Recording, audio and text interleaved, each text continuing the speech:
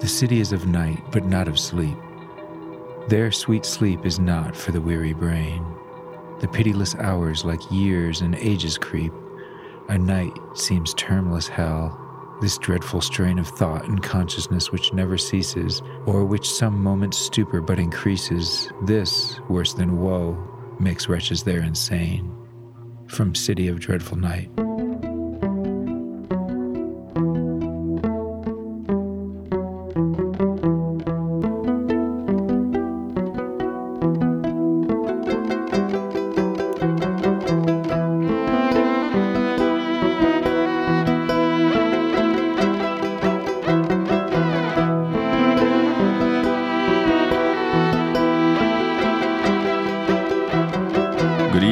Guys and gals out there in the hinterlands, I'm Rock, and this is my co-host Max, and we'll be your guides as we traverse the halls of all things supernatural here at our new podcast, Nightmares and Daydreams.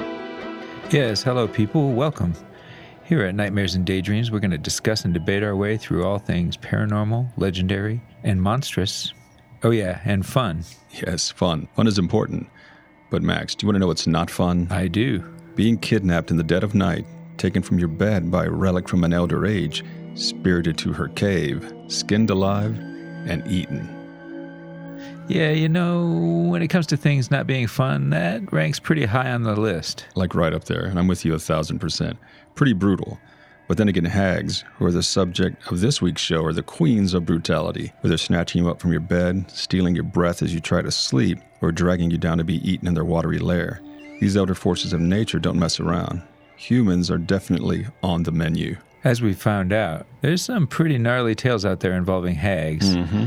I mean, belief in hags was so prevalent across certain parts of Europe that many homes were built with very small windows so hags couldn't reach their long-clawed hands into the house and pull kids out. Come on, Max. I'm calling shenanigans. No, it's true. Written on papyrus by the ancients, as we say. Or at least it was a tale told as recently as the 1940s. And in the days before glass windows, people would put protective herbs and hagstones over windows to keep the hags from reaching in and pulling kids out.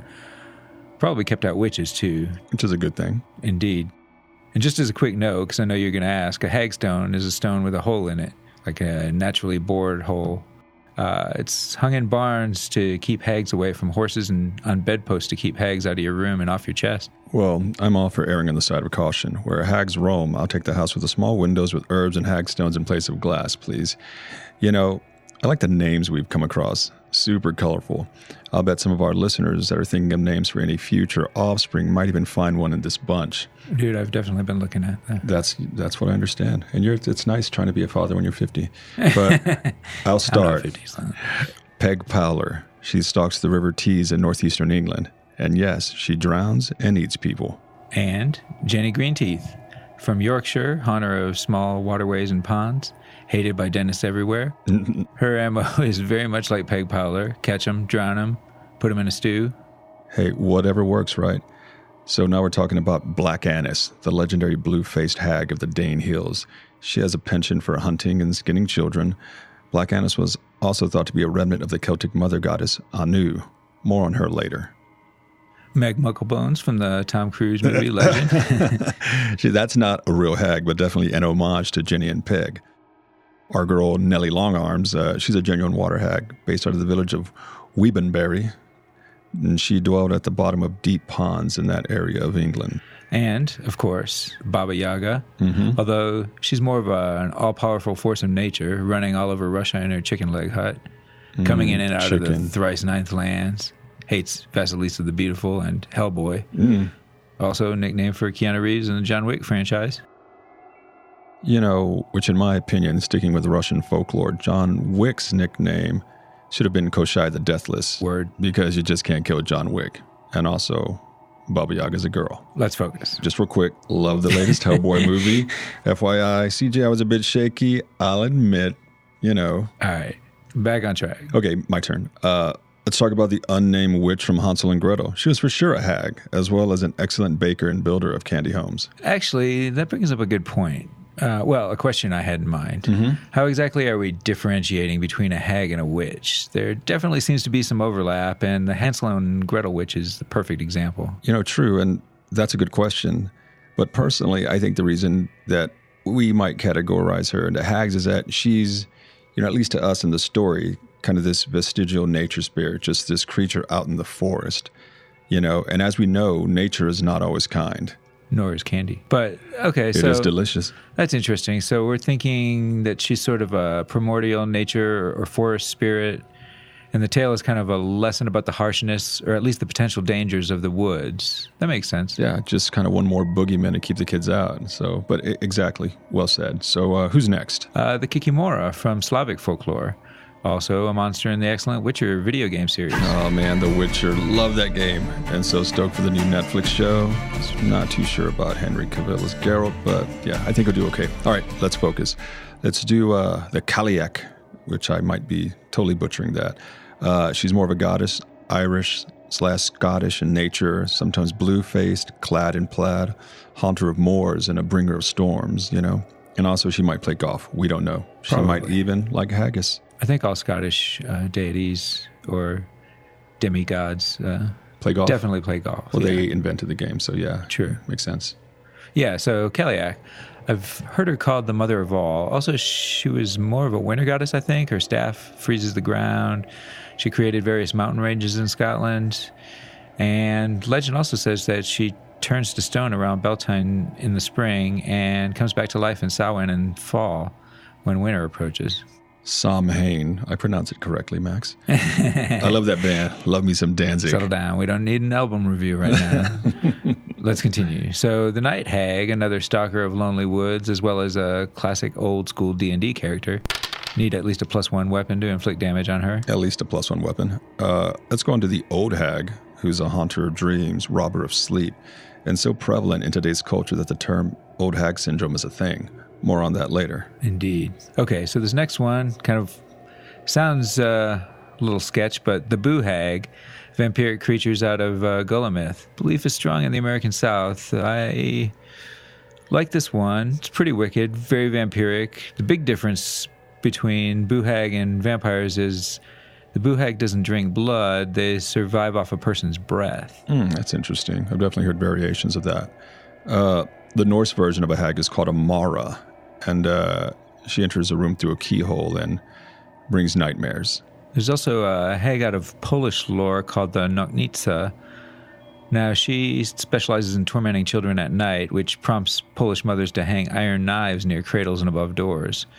Obviously, super safe. Kids can just grab a knife if they need to. Never know who's coming in. It's all about self-defense. So Hagrid, who's a large custodial engineer, best beard literature, groundskeeper, rides a flying motorcycle, Like, these are real mythical elder goddess type creatures we're talking about here. Gotta have some respect. Real hags, cream of the crop. The cream of the hag crop, okay. So Hagrid obviously is not a hag, but the term hag-ridden is a real thing. Yeah, I've definitely heard that term. Yeah, as far as what it means today, hag-ridden, means worried, harassed, tormented by either guilt, success, etc. But the old school meaning literally is being ridden by a hag. So I think I've read about this.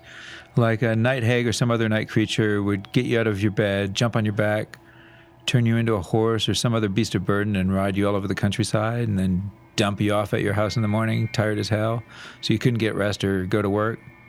And she did this till you died, yeah? Yeah, that's more or less of a variation of those tales, yeah.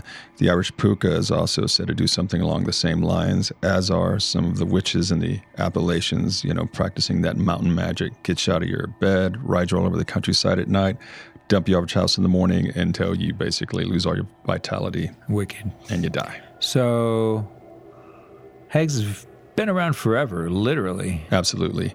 They're remnants of chaos, vestiges of the elder world, of a time that existed before humanity. Like the 1970s. Yeah, hags were nothing compared to disco. That was a truly horrific time. Indeed, point taken. So, I'd like to get to the etymology of the word hag real quick. Apparently, it's presumed to be a shortening of the word hagtessa, an Old English word for witch. It's also thought the word may have some connection to the Egyptian word Hek, a female ruler in ancient times. And the Dutch Hex is a shortening of the Middle Dutch Hegtisa. And these are terms apparently derived from the Proto-Germanic Hagatusion.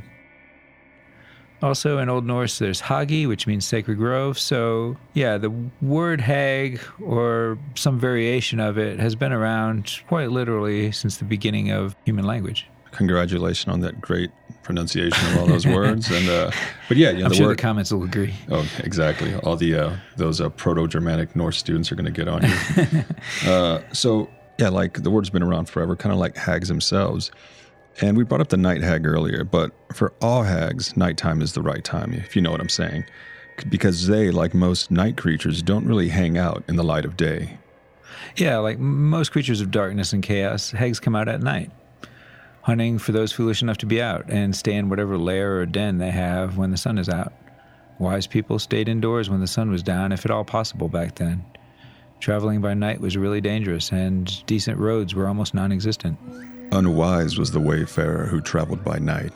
Greedy eyes glittered, claws curled, teeth clicked. Nice. Shout out to the supernatural gangsters at Time Life Books, man.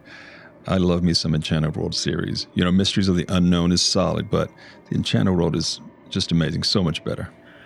I definitely agree, and actually, I'm quite proud to say I've finally finished collecting the entire set. Oh, nice. Like 35 years after they came out, right? Hey, man.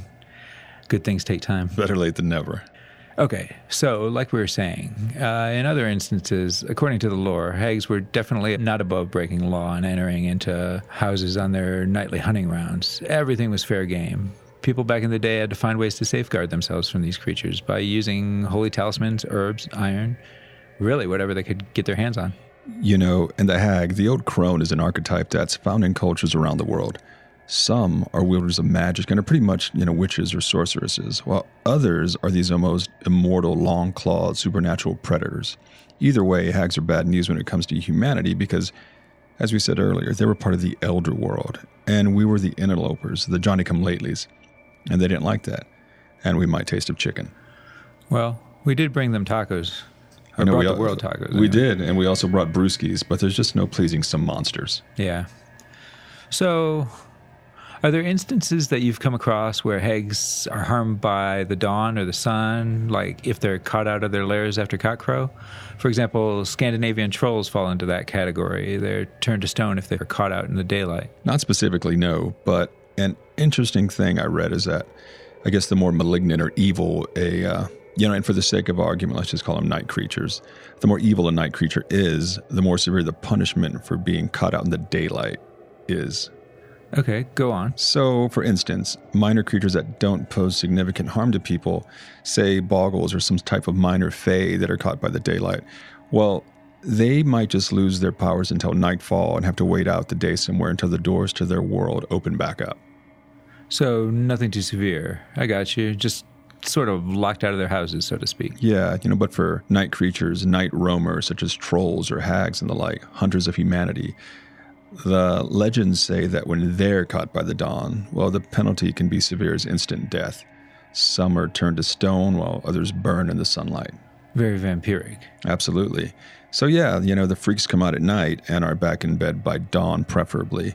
If not, the sun burns them to cinders or turns them to stone. I love this. It's fascinating. That's why we do it. You ready for a hag story? Absolutely.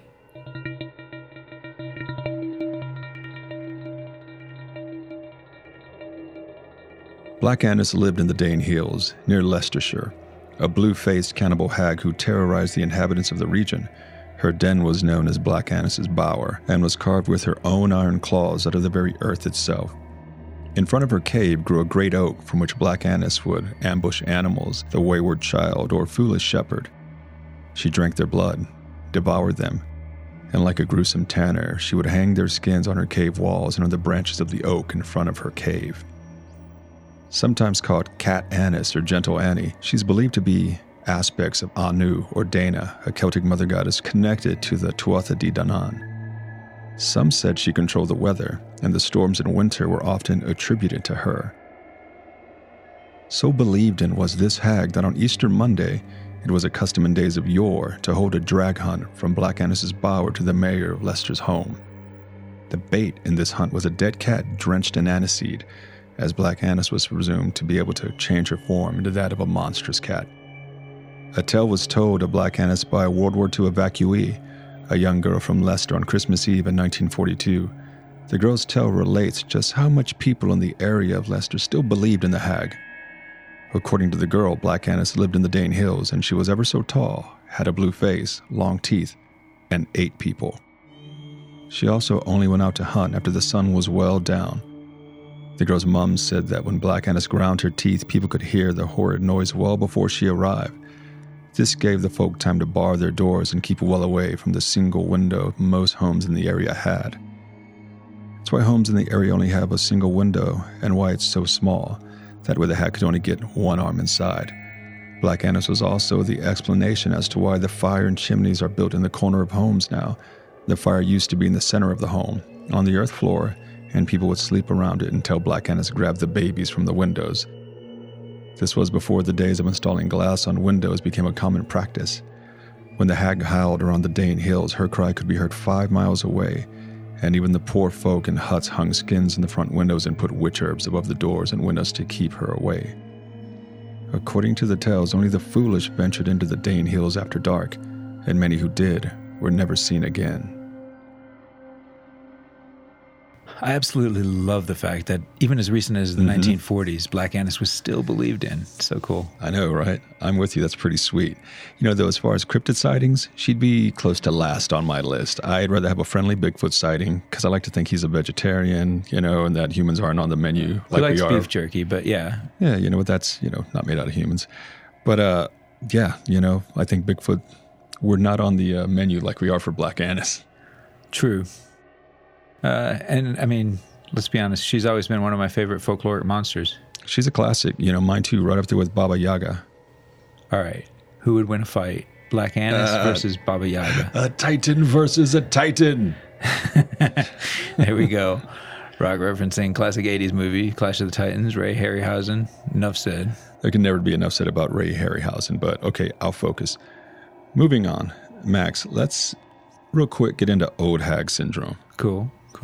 Yeah, you know, not so cool, not cool at all. Old Hag Syndrome is a condition that's been a while for quite some time. It's cool if you don't have it. So yeah, it's been a condition that's been around for ages. All right, so tell us more. So, you know, records of it go back literally hundreds of years. I would say it's been around since the days of yore. The Greeks were discussing it back in the 2nd century even. They blamed it on indigestion.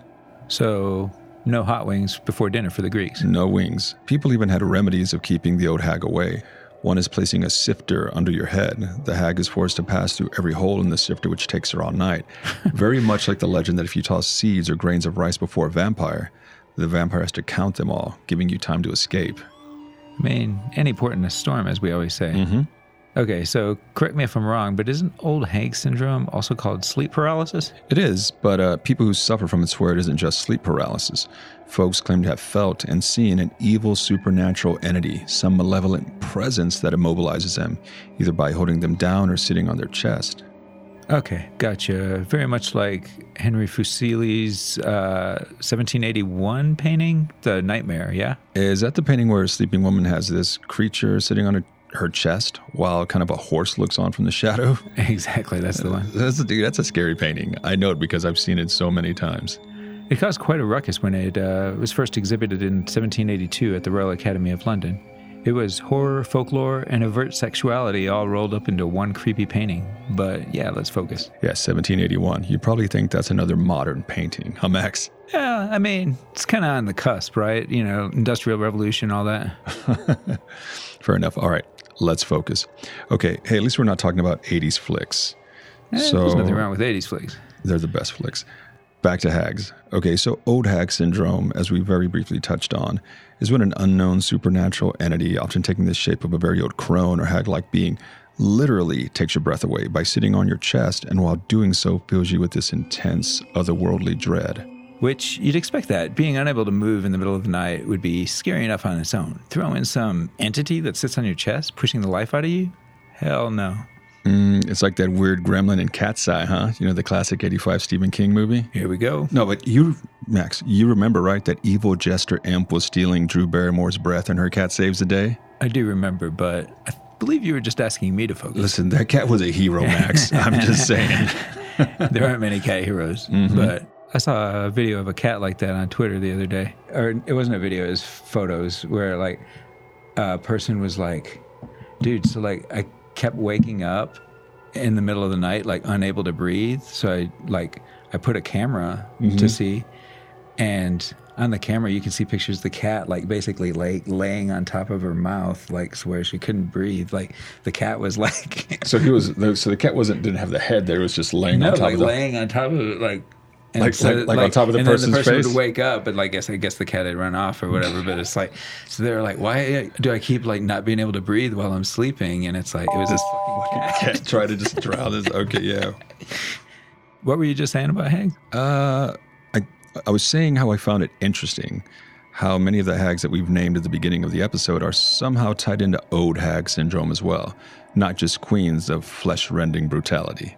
I don't think you were saying that, but that is interesting. Hey, that was a good save by me. But yeah, is really interesting. So you talked about the Boo hag out of Gullah myth. I did, yeah. So in Gullah lore, the hag leaves her physical body and can also become this spiritual creature that sits on a person's chest, suffocating he or she. Again, the same business, the same MO, stealing the breath. And that's where this term hag-ridden comes in, yeah? That's another version of it, correct. And in the American South, it's also called witch riding. Yikes. Seriously. And again, the Mara from Norse myth, same thing. Sits on a sleeper's chest, brings night terrors. Okay, it seems many of the hags we've named occupy this position, kind of robber of sleep, bringer of nightmares, taker of breath. This evil being intent on causing abject fear. You know, the question is, could they feed off fear?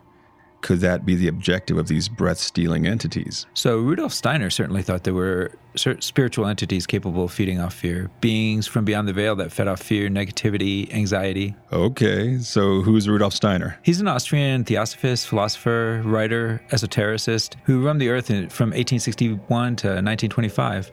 Now, this guy accomplished many things, including a spiritual movement called Anthroposophy.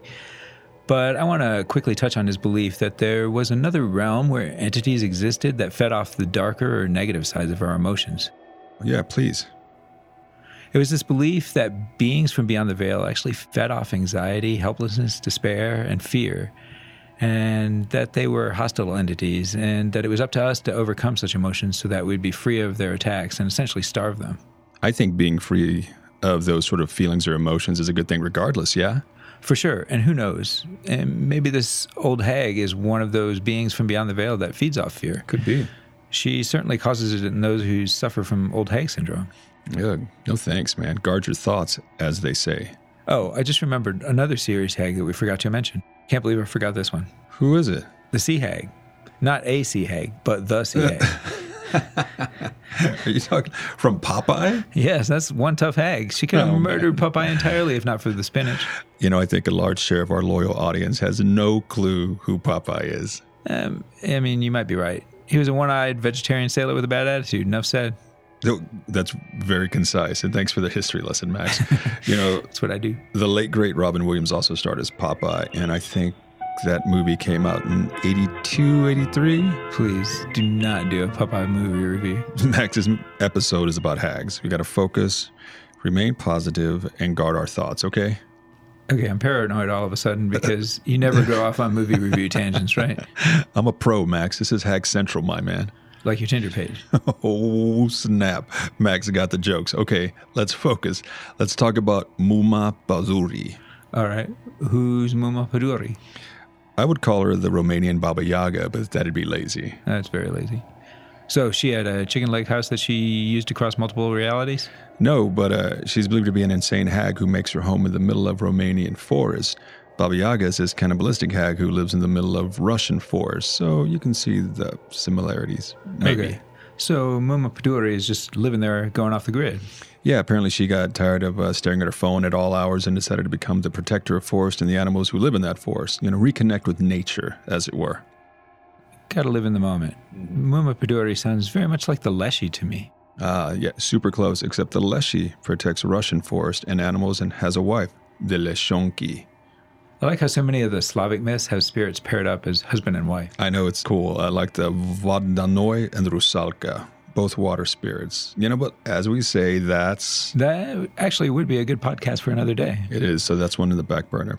So Muma Baduri kind of occupies the same space as Baba Yaga and the Kaliak, and even Black Annis to an extent, and that each is thought to be lesser incarnations of various ancient goddesses or nature spirits, these protectors of nature, these aspects of nature, the embodiment of the changing seasons. So is the thought that these once proud, powerful forces of nature have kind of dwindled into hags? Sort of the same take as the theory that the Fae Fork sort of devolved into smaller, less powerful versions of themselves, maybe? I mean, could be. I think that's as sound as any theory out there. Could explain the animosity that the more bestial hags have against humanity. We kind of came into the scene and usurped the planet. Like we do. They are not going quietly into that long night. Then, of course, they could just be hungry. And, for the more predatory hags, we are mostly just hairless meat puppets. Fast food if a hag catches you, or slow food. Yeah, kids in Europe, watch thyselves if you're alone near a mucky green swamp or some other suspect body of water, for in there might lay a hag in wait. Yes, wanting nothing more than to sup on your bones. That's gross, Max. Grinding your bones for their bread. That's even grosser, Max. Let's do one more before we go, shall we? Yes, please. A bedtime story.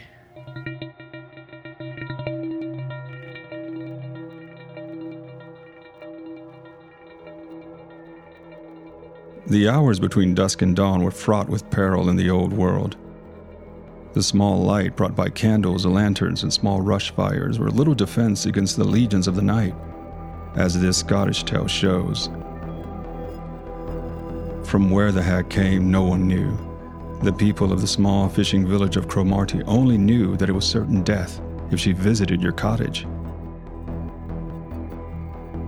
Clad in green, the hag was a child predator, and she had a twisted element of motherly devotion in her nightly visitations, for in her arms she carried a wizened demon child with clawed hands and eyes of fire.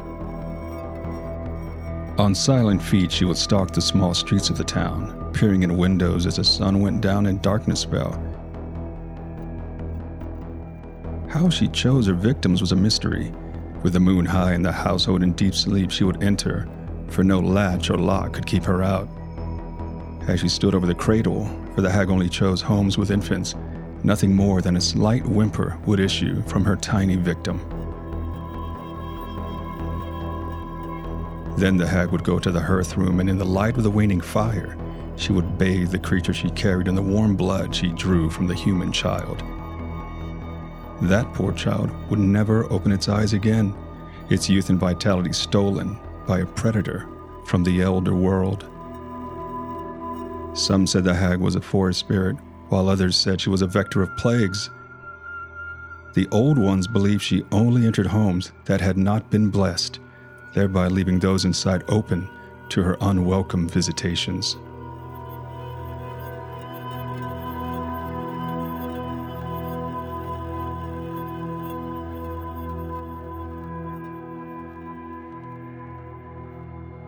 Now, that's creepy. And now I know how I got this cold. No one said bless me. Undoubtedly. Kind of unnerving, though, how she was able to just go in and out of houses whenever she felt like it. Exactly, like she wasn't even invited. Well, she's not a vampire. Indeed, she's not. So, guys and gals, that's going to do it for us this week. And a huge thank you for hanging out with Max and I. And please tell your friends about our little podcast. Yes, indeed. Tell all your friends, enemies, frenemies, anyone who might like the show. Also, give us a shout out on Twitter. Visit our websites at nightmarespodcast.net and check out our Facebook page. And if you're so inclined and like what we've been doing, head on over to Apple and give us a review. And a 5-star rating, of course. They really help a new show like ours. The music for our show is Calliope's Called by Teresa Joy. Find her at Viobrite, Viobrite, on the Gram and Facebook. And as always, sweet dreams.